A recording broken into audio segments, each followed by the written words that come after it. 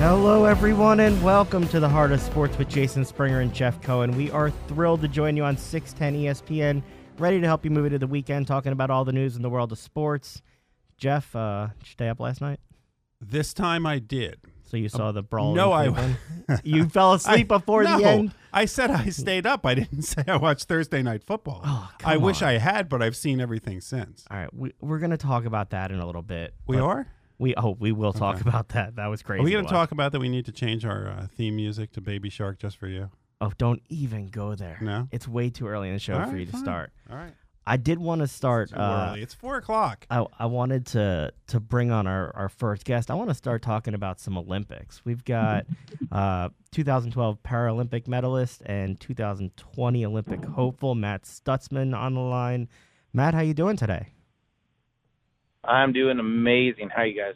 I'm fantastic. How is the Wait a second. You just told me you were no good. You're telling Matt that you're fantastic. Well, I'm better now that I'm talking to him. See, I was just stuck in studio with you. Matt is such an inspirational story that he changed your mood instantaneously. Thank you, Matt. You got to be on the show every week. So it'll be a much better show. Matt, I literally have no excuse for not getting anything done anymore. I'm very impressed at your ability. So let's talk. Let's work backwards. Let's talk a little bit about chasing your dream now for 2020 in the Olympics. How's that going, and how excited are you for this opportunity? Well, I'm actually really excited about it. In the 2016 games, I didn't do as planned. Ended up I think like 6th place, so that one stung a little bit. So 6th place in the world, basically. Well, I mean, when you put it that way, it sounds pretty cool. But right. The competitor in me is like, oh, 6th place, you know.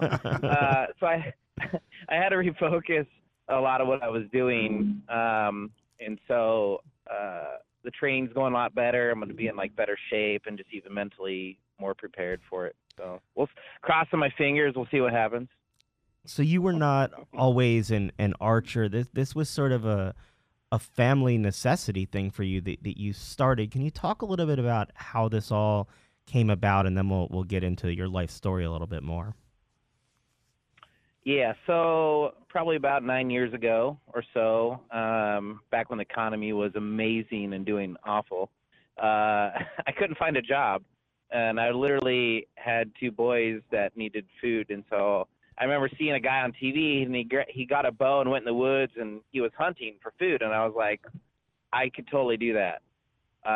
So I went up and I got a bow with all intentions of trying to literally go in the woods and put food on the table. Little did I know it was going to turn out to be what it is now. So where was this? Because it obviously wasn't like in downtown Philadelphia that you were going. He's out in with Iowa. A bow. He's an Iowa man. Yeah, Iowa, which happens to be, well, right now it's 50 degrees out and amazing, but usually it's kind of cold. I don't understand that because I spent 3 years in Iowa. It was never 50 degrees in November when I was there. So I don't know what's going on with that, whether it's colder here. The gray skies went away when you left out. Absolutely. They were excited to have me gone.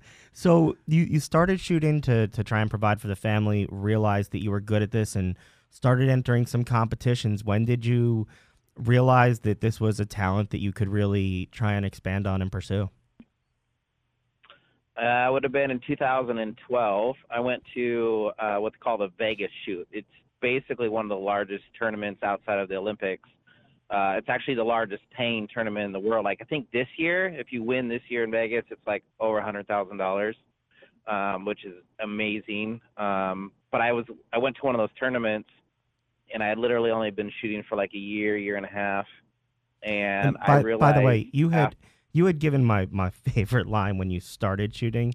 You said, I purchased my bow, did a Google search on how to teach an armless guy how to shoot a bow, and nothing came up. That was amazing. That was how you sort of. So now if somebody Googles that, they'll find you and learn how to be an archer and be good with that. So you go ahead and you're now trying to make a living with this. Go ahead.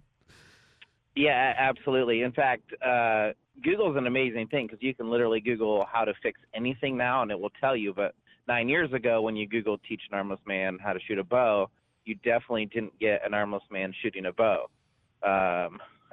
So I basically had to kind of self-teach myself how to do this based on watching somebody with hands shoot. But yeah, so in 2012, I'm at this tournament, and I realized after the tournament was over that I had beat guys who had been to the games before. And I was like, holy smokes, like I might be onto something here.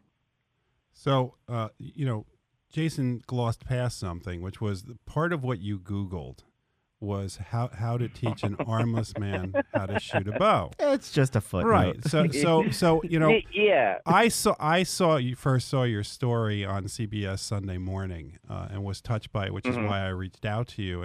And so when you're on TV, obviously the visual is there. For people that are not, we don't have, we're not doing Facebook or anything right now, and you're far away from us right now.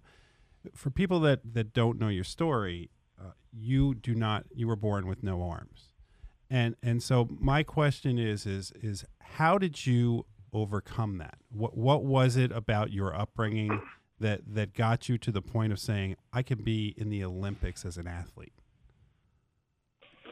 I think a lot of it has to just credit of my parents because, so first of all, I have 7 brothers and sisters. So with me, that's 8 children, and being a part of a big family like that, I was the only one with a physical disability. So you would think that my parents would have catered to me, or they would have treated me differently because I had no arms. But they didn't. They actually treated me just like the rest of my siblings.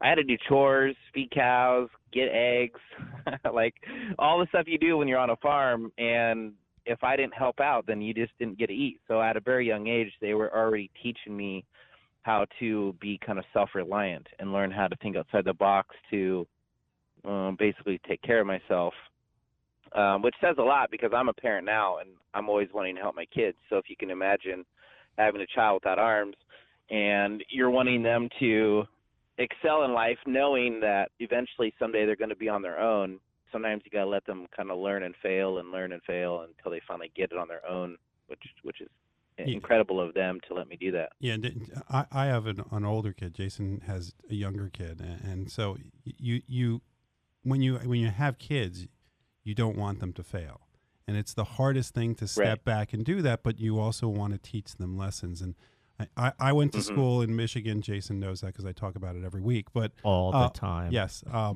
But I went to school with Wait, does that mean you're a Michigan fan or Michigan State fan? No, Michigan he's fan. a Michigan fan. Yeah, I'm and you're just a south. Hawkeye You're fan, just south of sorry. Iowa City, so this is difficult for you. I know. I didn't mention that when I asked you to be on the show, obviously.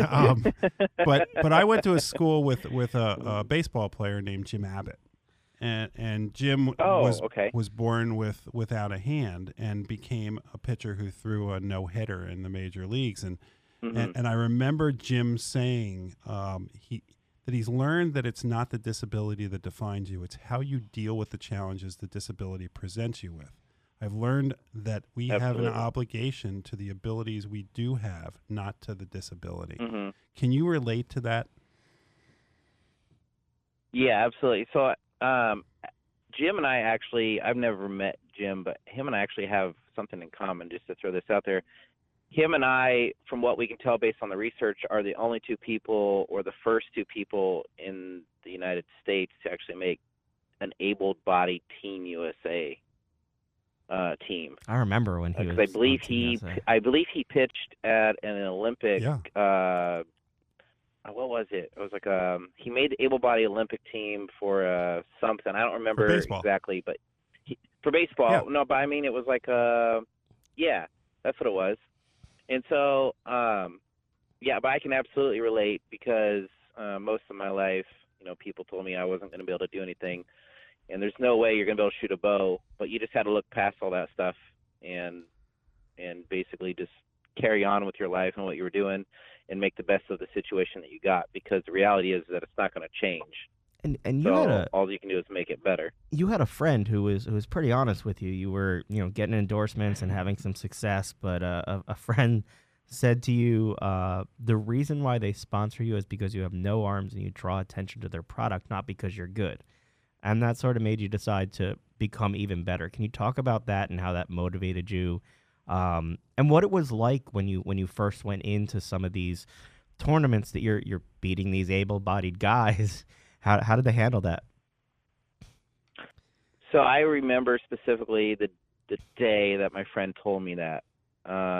Is he still your friend? Obviously, well, we're still friends, but we don't talk as You much talk as less. we used to. Yeah. I'm like, thank you, sir, for my success, but for pushing me. But those words kind of sucked. But but they were true, right? And so you had to look at it as he was just being honest. And if he wasn't honest, then I still would be doing what I'm doing, but it probably wouldn't have sunk in like it did, because I wanted to be known as the best archer in the world first, followed by, oh, by the way, did you know he does it with no arms? I didn't want to be, look at the guy without arms that shoots a bow,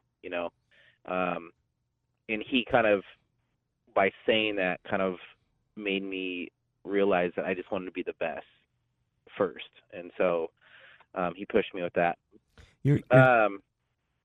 Your Twitter handle is Armless Archer. You cool with that nickname? Is that something? Is that something you came up with, or? Yeah. Because Jeff and I weren't sure whether we should use it, and I said, okay, I'll just ask him. Yeah. No, you can definitely use Armless Archer. In fact, when I was first starting making the videos and stuff like that and trying to self-promote myself, I'm like, what should I call myself? And I came up with some pretty crazy names, but at the end of the day, I came up with Armless Archer. Just turned out to be the best because I had no arms. And at that time, I was the only one in the world with no arms shooting a bow. You say at that time. Have other people now been inspired to try this sport as a result of what you've been able to accomplish? Yeah. So I went to the Czech Republic this year for one of our national shoots, and there was like another guy and a lady who showed up with no arms that entered the tournament. So that would have been the very first tournament ever that someone other than me without arms was there. So there was actually 3 armless people shooting. And so, which is amazing, because that just is telling you that everybody else in the world is starting to see that you can do those cool things and not live in a little bubble and live life and have an amazing time with it. So they're starting to experiment with it too. I don't remember whether it was HBO Real Sports or one of the segments. There was a veteran who had lost a limb, and he was shooting now. I know you just wanted to be the best archer, but do you ever stop and think about what it's like to actually inspire other people to be able to achieve some of the success you have? So when I first started, it was definitely for the purpose of figuring out how to put food on the table. Of course, I wanted to win. I didn't realize it was going to, like I said, turn into what it is now. But now I see it completely differently. When you look at other professional sports guys like Michael Phelps, they're amazing and they win a lot, but they don't win all the time. But what they've done for their sport is they have physically changed the sport for the better. That's why we consider Michael Phelps arguably one of the best swimmers in the world. Same way with Michael Jordan. When I was younger, I wanted to be Michael Jordan, even though I knew I wasn't going to be a basketball player. But I wanted to be him, right? And he literally changed the sport. So seeing that other people are getting into the sport because they've seen me shoot, whether they have a disability or not, makes me feel really good. It means I'm changing the world. I'm making the sport better. I'm making people's lives better. And in fact, that's more rewarding than winning. The bow that you used, is that something that you developed yourself? I mean, there was nobody for you to model yourself after. So how did you come up with the idea that you could shoot a bow? So one thing that my parents were really good at is teaching me how to adapt to things versus adapting the things to me. So like right now, if you were to go into my house, besides a picture on the wall, there's nothing that would lead you to believe that a guy without arms that lives there. Like I have no modifications in my house. My cars are normal whatsoever. Same way with the bow. So I was able to just go buy a bow off the shelf that was just a standard bow that a company made, and I just taught myself how to shoot it. And you mentioned the car. I saw the video of you driving your truck with your right foot on the wheel and your left foot on the gas and the brake. Look, I drove here today on the Schuylkill Expressway. There's plenty of people with 2 hands that can't drive well. Jason's one of them. No, I can't park. I can drive just fine. I can't park. But how did you teach yourself to do that? And what's the reaction you get from people when you do it? Because I saw you talk about how the fact that people would stare at you at times actually prepared you for shooting because you're able to block out the noise and distractions. Can you talk a little bit about that? Mm-hmm. Yeah. So to touch base on the driving thing, I grew up on a farm, so I was driving trucks and tractors ever since I was like 7. And I just had to once again learn how to drive with my feet. So that was kind of like a second nature thing. As far as the reaction, the reactions when you get pulled over with driving with your feet. Well, first of all, that's amazing because I haven't had a ticket now in a long time, because when they pull you over, they're so kind of like startled by the fact that some guy's driving with his legs. I was also like a hands-free law, so if I put my phone on my shoulder, I'm waiting for them to pull me over just so I can argue the whole hands-free thing. Now you're just looking to start trouble. But even now, I mean, people look at me a lot when I was younger, whether I'm driving or at a restaurant eating or just playing basketball with my kids, people stare. And not that they're trying to be rude, it's just they're genuinely interested in how I do things. And so at a very young age, I was able to very fast block that stuff out.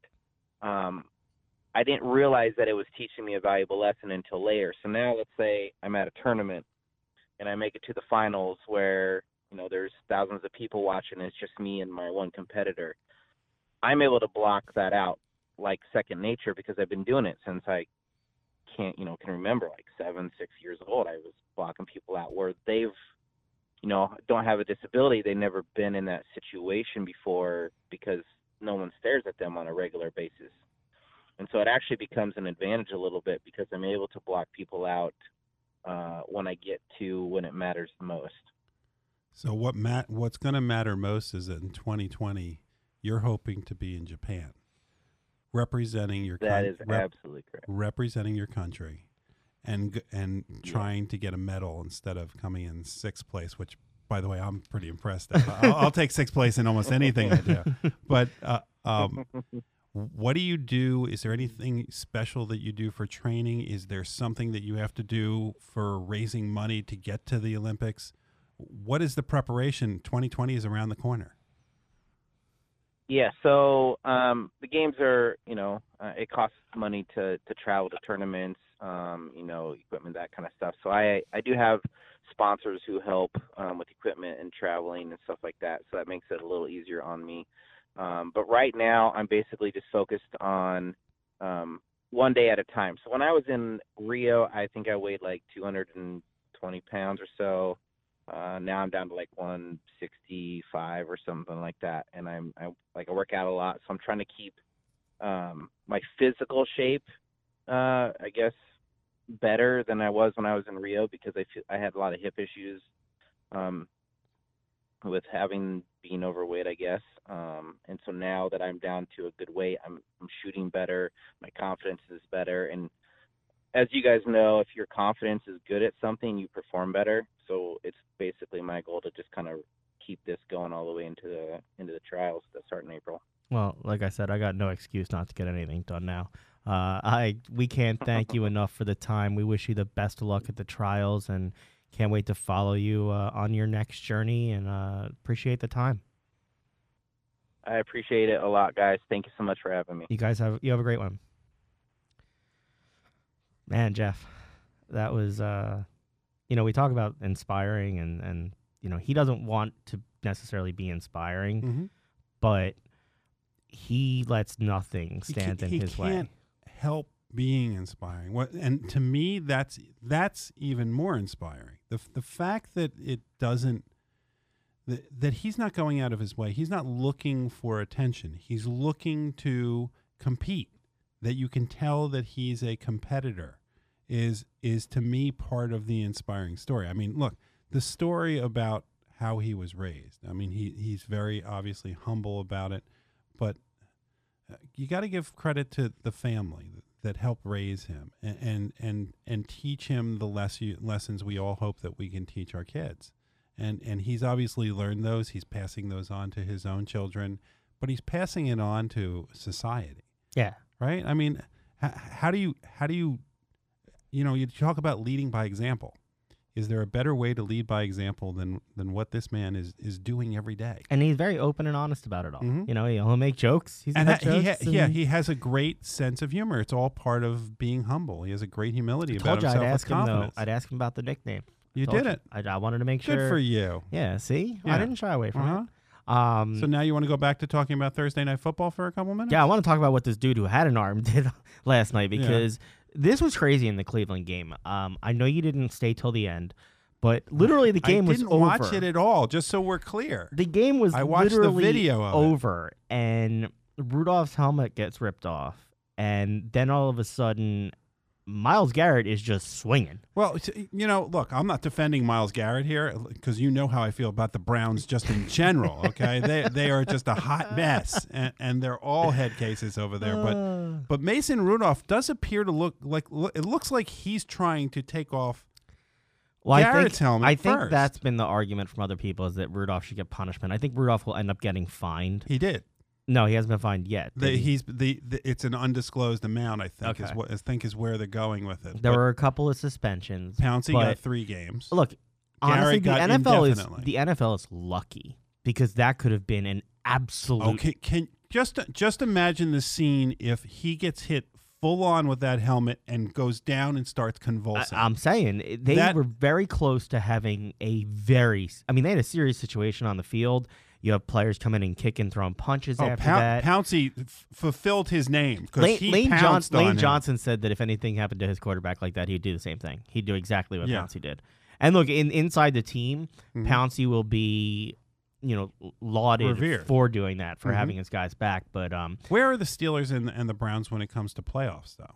Steelers are now 6-3. I think right. The Browns are now 3-7. Oh, so the Browns are out of it anyway. Even though that's right. Baker Mayfield said if they win every game, they're going to. No, actually, I should say that it's different because the Steelers lost. So you go ahead, check the records. You keep talking while I check with our trustee. I'll go. We'll keep talking NFL. Yeah, go to the Google.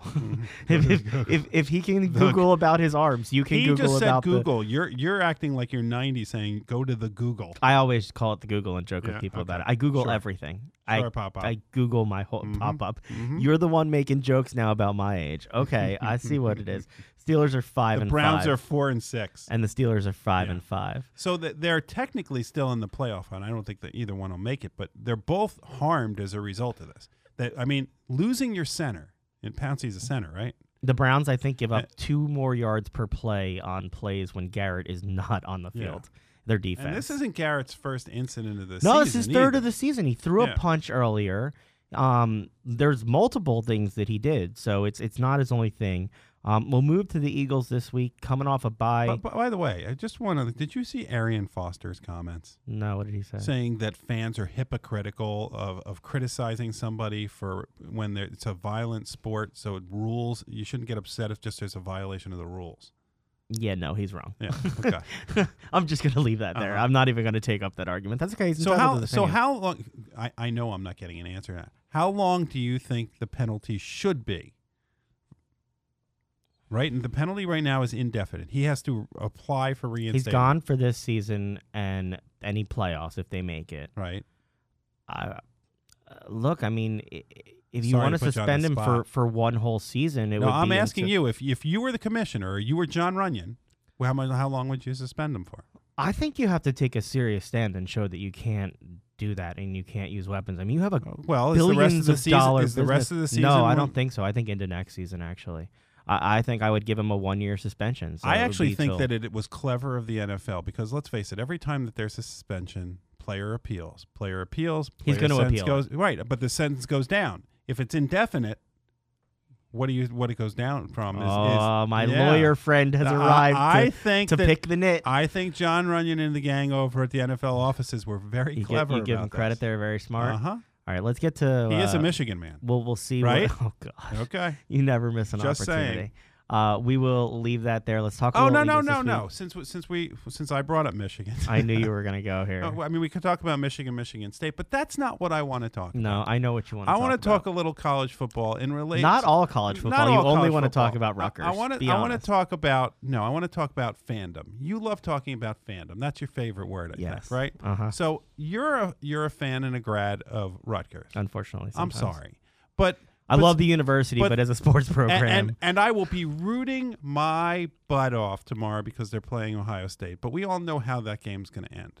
Yes. And all I hear from you when they play Michigan and Penn State is how frustrated it is that you keep getting all these notifications. Yes. That have the constant touchdowns that be scored against. It's pretty tough when your team loses 70-0 and you get a At push some alert for point- not only every score but extra points. So at some point, as a fan, it is okay to turn off the notifications on your little device. I have no so that good you reason. don't torture yourself. I am punishing myself. I have Right. no good reason for why I'm doing it. Does fandom mean that you have to suffer? Well, if you're a Rutgers sports fan, yes. Well, you're also a Philadelphia sports fan, so it is ingrained I have in your DNA. grown up suffering. I mean, I don't really know how to handle sports success, to be honest. Right. So does it make sense to When add did this to turn your into Jason's suffering? laying on the couch and we're going to analyze him session, by the way? How did this happen? I wanted to there talk is no couch. Eagles football. Yeah. And you're breaking down the, Well, okay, the so- reasons why I'm still torturing myself. That being said, Yes. now we go into Philadelphia sports since you're going to make yourself suffer and you are going to leave the notifications on. I am. And so since we do have somewhat breaking news today in that the Eagles now have lost Darren Sproles for the rest of the season. And Alshon Jeffrey's out for Sunday. Right. That was just announced as well. So- and Jordan Howard may not. So exactly who is Carson Wentz throwing to now? How did the Eagles come out of the bye week less healthy than they went into the bye I week have with? no idea. And all of this just happened in the last 2 days. So We've now had what? 2 weeks. So now what do you know? Who are you throwing the ball to? I told you last Do week you I'm move- adjusting my offense and I'm going off the run. I am going back to the dink and duck offense where the swing pass out of the backfield to a running back So is do you my play a two-back offense now? I do. I You would. you have Miles. You do go old school. I would put two back, offense. and then you can option him out. You can get matchups and see whether. When's the last time you saw like I formation? Did you see last No, week? I'm asking you a No, question. I'll say that. Speaking Yeah. of last week, the Ravens did that. Right. They ran it with 3 Heisman Trophy winners. Yeah. They had Yeah, but they're not running the traditional I formation offense. They're running like Barry Switzer's Oklahoma and But they had it Nebraska's where Ingram was triple basically option. the dive running back, and they Right. faked the handoff, and then Lamar Jackson ran around the edge and pitched it to RG3. It was pretty cool. In that sentence, you said some things I never thought I would ever hear in a football game. Pitched it. Well, no, RG3, everybody should be shocked that he's still around, right? But on top of that, after watching Lamar Jackson last year, did you think there was any chance that Lamar Jackson was going to turn into a good quarterback, let alone probably the favorite or close to the favorite for the MVP? I thought he was going to be a good quarterback. I didn't think he was going to be this good. He has But, turned but into everybody a who really said the good NFL is going to figure him out, I Yeah. thought they were underestimating his ability. Robert on the other side of the glass is making us sound smarter. The Niners run an I formation 50% of their plays almost. Ooh, So good one. some teams do run that.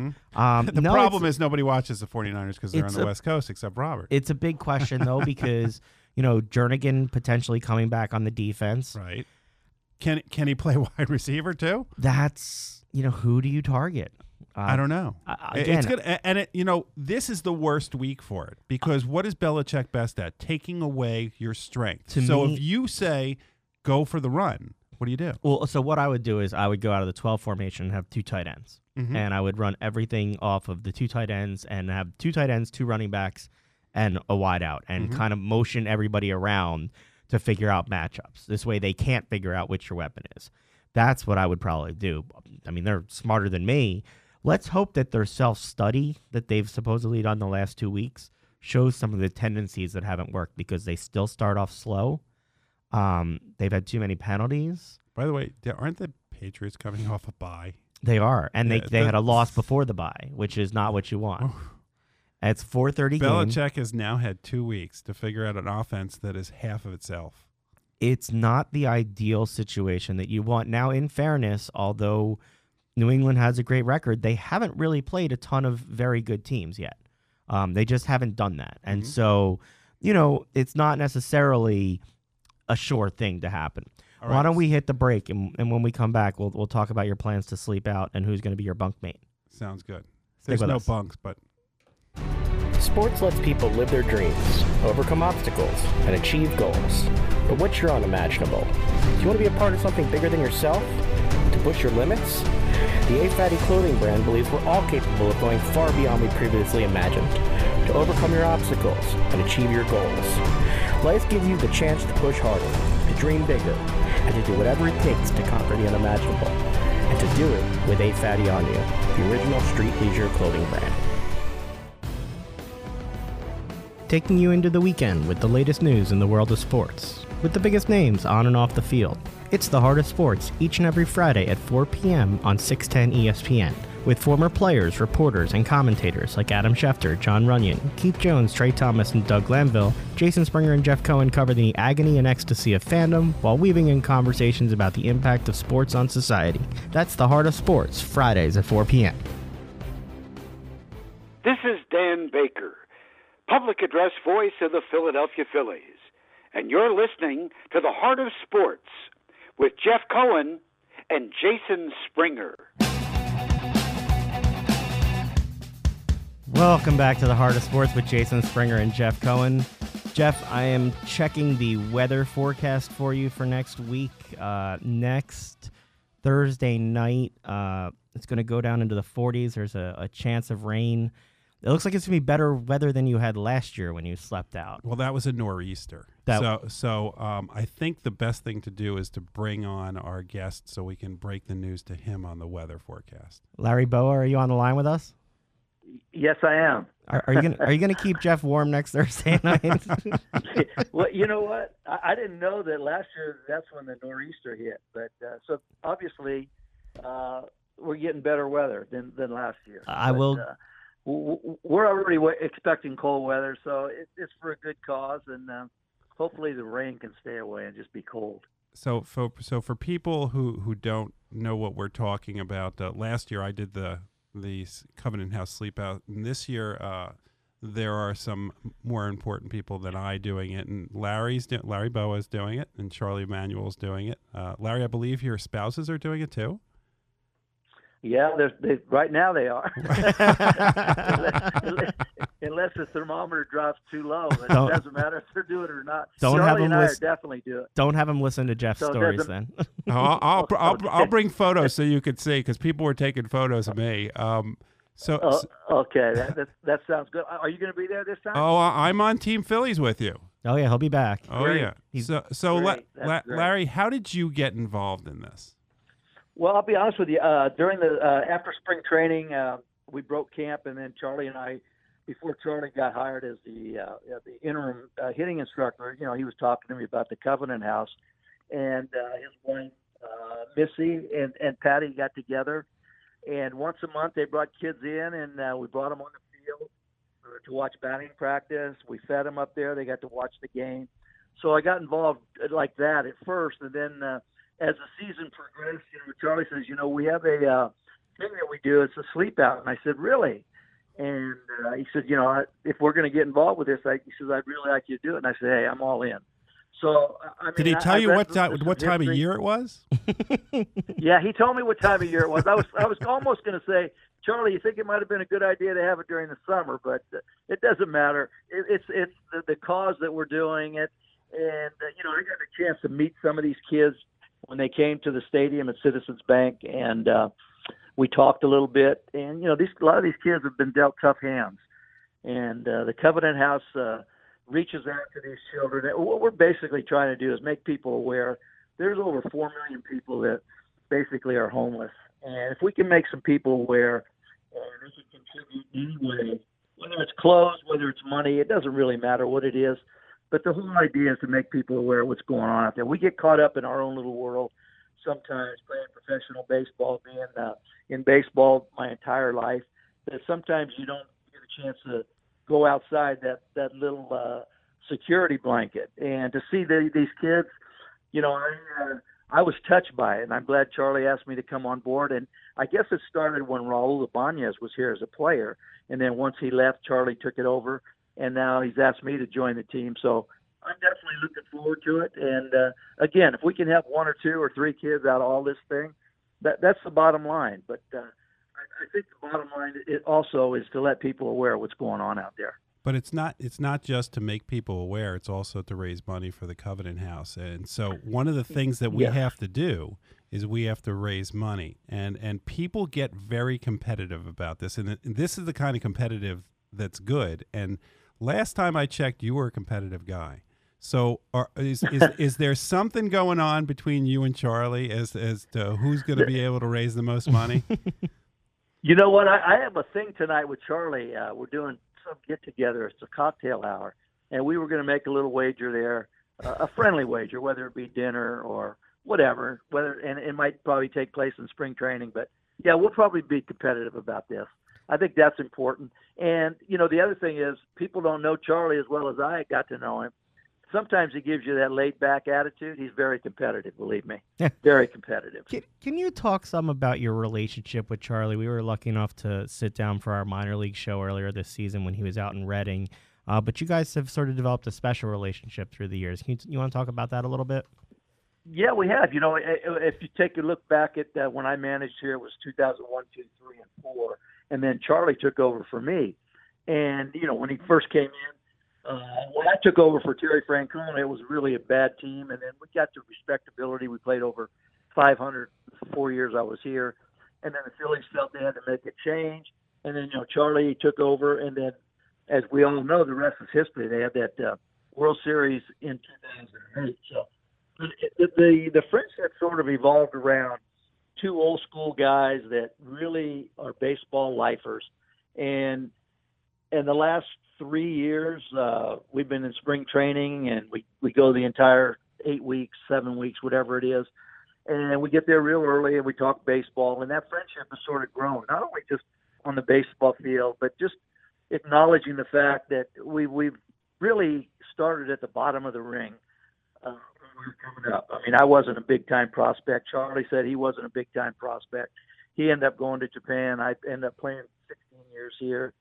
And we both had pretty successful careers, but we sort of put everything together, and we talk baseball all the time. Baseball's our lives, and this is how the friendship sort of evolved. Normally, when a guy takes your place as a manager, you go, "Oh man, that guy's going to take in my place," or that never entered my mind even from the first day. I knew Charlie was a good baseball guy just from afar because I realized he went over to Japan and played, had tremendous success over there. Had success with the Cleveland Indians as a hitting instructor there. So it wasn't like some guy was taking over for me that never even was successful in baseball. So that's basically how this friendship has evolved over the years. Well, now a new manager has taken over. And as a guy in the front office, which I think how excited are you good for hire. Joe Girardi? I'm very excited. I think this was a very good hire for us. I also like the pitching coach that we hired. We have the nucleus of a very good baseball team. Last year we played 500, which I thought we underachieved. I do think that we need pitching, and I think that Matt has indicated that just coming back from the general managers meetings in Arizona. So we know what our needs are. We got to go out there and get them. And I think we were ready for that last year. What we weren't ready for were all the injuries. And as you guys well know, covering baseball or being around baseball, you never have enough pitching.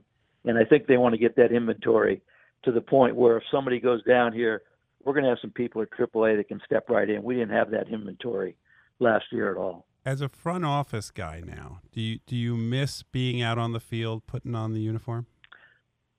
You know what? I did at first. Now, not really, because I'm involved in spring training. I go to all the home games. I get to go on 2 or 3 road trips a year. I go to all our minor league facilities, and I suit up for there. So I'm really am in uniform. I'm just not at one spot the whole year. So it's a different job, but I like it. I get to go watch some college kids play, especially if we're drafting an infielder, to give my opinion on that. So, I mean, I'm involved in a lot more avenues than just maybe stand in the dugout. Well, I did with the Phillies. I did hear recently that you are going to suit up to watch a bunch of old guys play baseball too. Yeah, I am. I'm going down to the camp down there in January, so I'm looking forward to that. And I used to do that every year. I did it for like 14 or 15 years.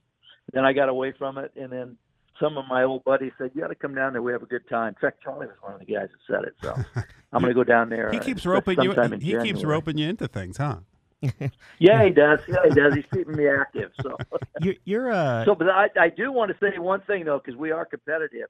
That all the donations now, just go to my Twitter account at Larry Bowa 10, and then check out the most recent post, and then that'll show you the link where we can raise some money for the Covenant charity. House. Yes, for the Covenant. Covenant House. Yes, no question. Yep. I did want to ask you. You're an old school baseball guy. Jeff and I always talk about the unwritten rules of baseball. At the general managers meeting this week, I'm sure you heard the talk there about the Houston Astros and the sign stealing. Any thoughts on that situation in terms of one, sign stealing in general, and two, the technology, the way they did it? Anything? I do have an opinion on how they did it, which I think was totally wrong. But I do think that if you have a man on second base and a catcher's giving away signs, maybe he's doing something behind the plate, he's moving outside or showing location too early, that if you're paying attention to the game, you pick that up. But that's all part of strategy. The stuff that the Houston Astros have done is not part of strategy. That's basically cheating. And I definitely am not an advocate of that. But I am an advocate if you get second base and a catcher wants to put down one or two signs that you happen to see what the sign differential is each time, whether it's first sign after two, or second sign, or third sign, and you can relay that, I don't think there's anything wrong with that. They got to be more aware that is going on. But the way the Houston Astros did it, I'm really against that. Well, Larry, before we let you go, since I'm raising money, I'm a little less competitive than you guys. I don't care who raises the money in our team as long as the money comes in. But I will tell you, when they go to your page to raise money to donate, there's now a match for the weekend. Look at that. So really? Yes. So Larry, tonight, don't tell Charlie tonight, and then you can catch up. Okay, I will. I'll definitely do that. Larry, I appreciate this, though, guys. And looking forward to seeing you on Thursday night. Bring your keep thermals. the rain away. Yeah, you guys keep each other warm there, and we really appreciate what you're doing. Though it's for a great cause and raising awareness. And thanks so much for giving a few minutes to talk about it. All right, guys. You have a great one. Jeff, you're just going to sit and ask him baseball stories all night, aren't you? No.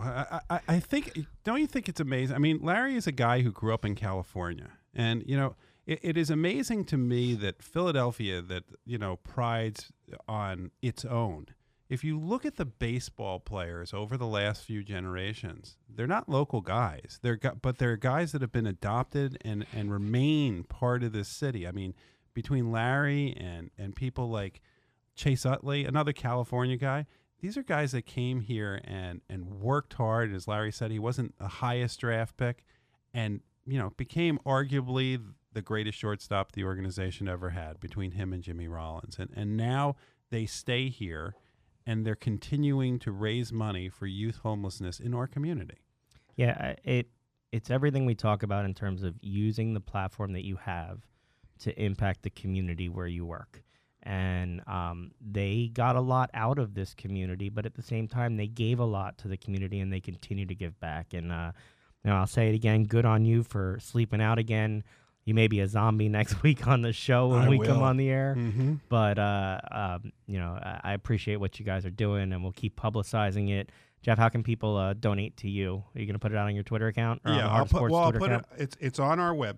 It's on our website. The Heart of Sports. It'll be on our Twitter account. It'll be on our Facebook page. But you can go to the Covenant House Philadelphia, and there is a list of the teams, and you can donate to me, to Larry Bowa, to Charlie Manuel, or anybody that you want. We don't care. Look, I'd love to win, but Jeff cares. Yeah. Don't let him fool you like he doesn't actually care. Well, there's the prize is just the pride of knowing that you're helping this. Yes. I mean, it really is. And as I've talked about on the show, and if I'm awake enough to be on the show next week, as opposed to you're going to be on the show. You may not be awake, but you're going to be. I may need to take a load management day. All right, let's get to it. We're going to talk basketball? Well, now we are. All right, fine. That was a pretty good segue. There so we go. you may need a rest day Okay. next week, just like the stars in the NBA. It's starting to bother you, this load management thing, isn't it? I love basketball. But you don't love load management. I cannot stand this. I will watch NBA games anytime they're on. I don't care what team is on. And I've gotten to the point that already this season, in the third week now, of just saying enough. I mean, if I'm going to stay up for a Clippers game, I want to see Kawhi Leonard and Paul George. Now, I understand Paul George was hurt before the season, but Kawhi Leonard has now been load managing 3 games that they should have won that they have lost. I just enjoy how you prefaced it with, if I'm going to stay up. Well, it's important at my age. What can I tell you? But we now have, it's just gotten to the point now that watching basketball, you're not watching the best team. You're watching parts of every team. And as bad as that is as they're killing the product, okay? I understand what they're doing, and I understand that owners and general managers or coaches are in a position that they have to agree to this because they're not going to be able to get players to come there if they're like Michael Jordan, who says, I think you should play 82 games. I played 82 games, and that's what we're paying you is for 82 games. But the second part of this equation is the ticket prices. It's not just, and this does matter to me, it's not just that people go to games. A lot of people the ticket prices are insane. And if you go to a game, usually you're going to see somebody. You're going to see your own team and the people you like. And oftentimes you're going to see some star player on another team. Like I've told you, my son, Giannis. for years, we go to the Bucks games because he loves Giannis. He hasn't not had a double-double in a game yet this year. Okay, but that's not the problem. Sorry, I'm taking away from your important point. The problem is that they have weighted the cost of these tickets now, so that each ticket costs a different amount based on the value of the team. So Golden State costs a fortune. New York Knicks, they could pay you to go to the games. So when you're buying that ticket for you to go to a game, and then if Steph Curry was healthy and Klay Thompson was healthy, and they came here and they said, you know what, we're taking a load management day. We need a rest. I can't argue with you. What do you do about that? And I think what you need to do is, and I don't know how you do it, I just don't think it's enforceable, but it's an idea that I've heard I didn't come up with it. I'm not smart enough to, but I beat you to the punch, by the way. All the Totally prefacing beat you you're to the doing, point. you Right. are going to make an important I point, know. but you are prefacing it with so many caveats right now. Yeah, well, because you were going to take a shot, so I figured I'd take it away from you. Never take a shot at I'll you. talk this week, and you can talk during my load management week. It is that maybe what you do is you say to a team, look, you need to pick the games that you're going to essentially plan load management for, and then the teams will know. And then what they should do is they should discount tickets, and they should discount the price of the concessions, and maybe give free parking, and that'll get more people into the game. It'll help them, and it'll help the league a little bit. I mean, I'm still going to be fed up, but for a lot of people, maybe that's a way to grow the game and find a happy medium. Do you think the league realizes there are as many fans as you saying that?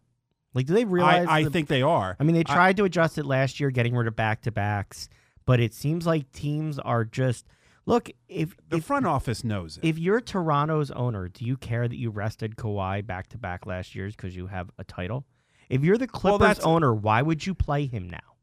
You want him to be healthy when it counts. You want a title. But that's the problem. Is that the owner's interest now? They make so much money in the league that the interest now for an owner that you want is to win a championship. But the product is being diluted so much in the quest for a couple teams to win a championship.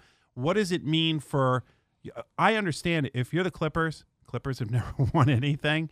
Here's their chance to win a championship. Steve Ballmer's going to do everything. And if Steve Ballmer could find a way that the Clippers don't have to play Paul George and Kawhi Leonard all season. Look, the fines to him are like pennies on the dollar. Right. He doesn't care. Worth. He makes more in interest in a day than you're going to fine him in a day. Yes. It doesn't matter. He was one of the owners of Microsoft. Okay. Yes. He's fine. But they have to. Adam Silver's got to worry about the entire league, because what do you do for 2/3 of the team that aren't going to do that, but suffer the consequences on it. If you're Sacramento, okay, I don't know how good or bad Sacramento is. I think they're average. But if Joel Embiid's coming, the Sixers are coming, and the Sixers say, you know what, we're going to let Joel, he doesn't even have to go on the trip. He's going to stay home. He's going to rest. It's his load management, and they're going to have him not play. If you're Sacramento, that's hurting your ticket sales. That's hurting your product. It's not the same as the Clippers. The Clippers are a somewhat unique situation, and you need to find something to do to stop this. And they did it. You're basically talking about the integrity of the game. I think so. And I wanna mix that in with the story that I mentioned to Larry Bowa about the sign stealing, because I think that leads to the same type of issue, questioning the integrity of the game. What was your reaction? For our listeners who weren't aware, the story came out that going back to at least 2017, the Houston Astros have been supposedly stealing signs, allegedly, potentially, with every... And doing it in a very technologically did you advancing, followed by banging drums. Yeah, it's a very bizarre They would get system. video and then signal it and then bang a drum. I think the Yankees said that they were whistling during the series this year. Well, here's what I'd like to know, because I do have a solution to this one, which to me seems practical, and I'll leave it to you to shoot it down, okay? I'm good at that. So the Apple Watch thing, I get it. That was bad. They shouldn't have done it. Okay. This one, having cameras out there and then sending signals back and then finding a way to get them into the hitter rather rapidly, I think is wrong. But why can't you take the technology from football with the microphone over by the coach and then the quarterback having a headset in his Oh, so you want to use technology so there aren't signs anymore? Yes, but think about this. You then say Wait, you're old school baseball guy. Don't they need to like rub themselves and signal and sign for each other? I'm going to need to talk to you off there about what you're saying. But you have a situation where you could have a catcher with a microphone in his helmet, right? And then you could have a little earpiece in the pitcher's ear that gets turned on and off, and when he sets, that's it. So someone can't say from the dugout, by the way, he's You should have given me this before I talked to Bud Selig. I'd have passed it on for you. I only just thought about it. I think it's a good idea. It is. I'm good not idea. shooting it down. And, by the way, forget about just the sign stealing. Think about how much it'll speed up the game, that you don't have to go through all of that stuff. I'm not opposed to it, but here's the but. I'd like to talk about the larger issue that baseball has with this now. What? 3 managers in baseball are tied into this. Carlos Beltran was on that team. Yep. Joey Cora was the bench coach on that team. Right. And A.J. Hinch, who it looks like he's about to lose his job over this. So this is a problem for baseball. How do you think they're going to come down on these teams? I mean, I think A.J. Hinch is going to be the fall guy. And maybe Joey Cora gets some. I don't think that first of all, the players union is not going to let them take any action against the players. Right? But how about Beltran? He's a new manager. He was not a manager at the time. He was a player. He was a player on the team. So I don't think you can do anything to him. But Joey Cora was the bench coach. Bench coach probably was involved in this, right? You would think. Like who was actually banging on the bucket? Somebody in the dugout. They said it was a player. They said so. If you watch the video, it's amazing. By the way, I'm guessing that Mike Fiers cannot go back to Houston at all. Right? Yeah. Like whether it's right or wrong, and whether it's right or wrong, if he's on another team, right? How you feeling about that right now? Like if he's your teammate on another team, I'm not saying it's right or wrong, but that is the way that people react. Here's another interesting twist to this, because who else is on that team? Justin Verlander, who has been extremely vocal in his career about cheating, hasn't he? He's talked about constantly about anybody who gets caught with PEDs should be kicked out for life. That's an interesting point. Let's see what Justin Verlander says right now. Who won his latest Cy Young? I'll take him on the team, but I'm just curious as to whether somebody needs to ask him the question. He's not going to volunteer the information, but we've got 4 minutes left. The Sixers are 7-4. The Flyers got to check their record, 10-5-3. How you feeling about the locals right now? I'm feeling very good about the Flyers. Carter Hart is as it built, and I think he's ahead of schedule. And I think that, it is crazy that all of their games are going to overtime. It's almost like I don't have to turn the game on until about 9:30. They've gone past regulation 6 times in their last 7 games. They need a little more. And it's not like they're playing, the scrubs of the league. They beat Boston, Montreal, and Toronto. Like, they're playing good teams and they're playing good hockey. The question is when are people going to notice it? Because you have the Sixers still, and you have the Eagles. So, I mean, if the Eagles fade away, maybe people start to do it. Now, we'll see about that. Now, the Sixers, on the other hand, I don't know what to make of this team because the load management and the fact that Simmons and Embiid really haven't played together. So they're 7-4, and they've barely played on the court together. Yep. Due to Embiid's suspension, the Sixers have grand total Simmons' of 4 injury. games together. Right. They've all been on the court together out of their first 11. And Tobias Harris is in a slump. Yeah, what is? I mean, he's putting up other. Yeah, but the points three, on the stat sheet, but he can't hit a three. I mean, to save his life. we've talked a lot about him not playing power forward and needing to go to be that 3-point shooter. If he's not going to be that 3-point shooter, either you're going to have to hope that last week's guest is up on the team real soon in Mariel Shayok, or you have to go out and get a 3-point who is shooter. lighting it up in Wilmington for the Delaware Bluecoats. Well, I credit that to us. 78 points in his first 2 games. They're back at it tonight on the road. Neto and Trey Burke finally got a little playing time this week and did really well. Which makes you want.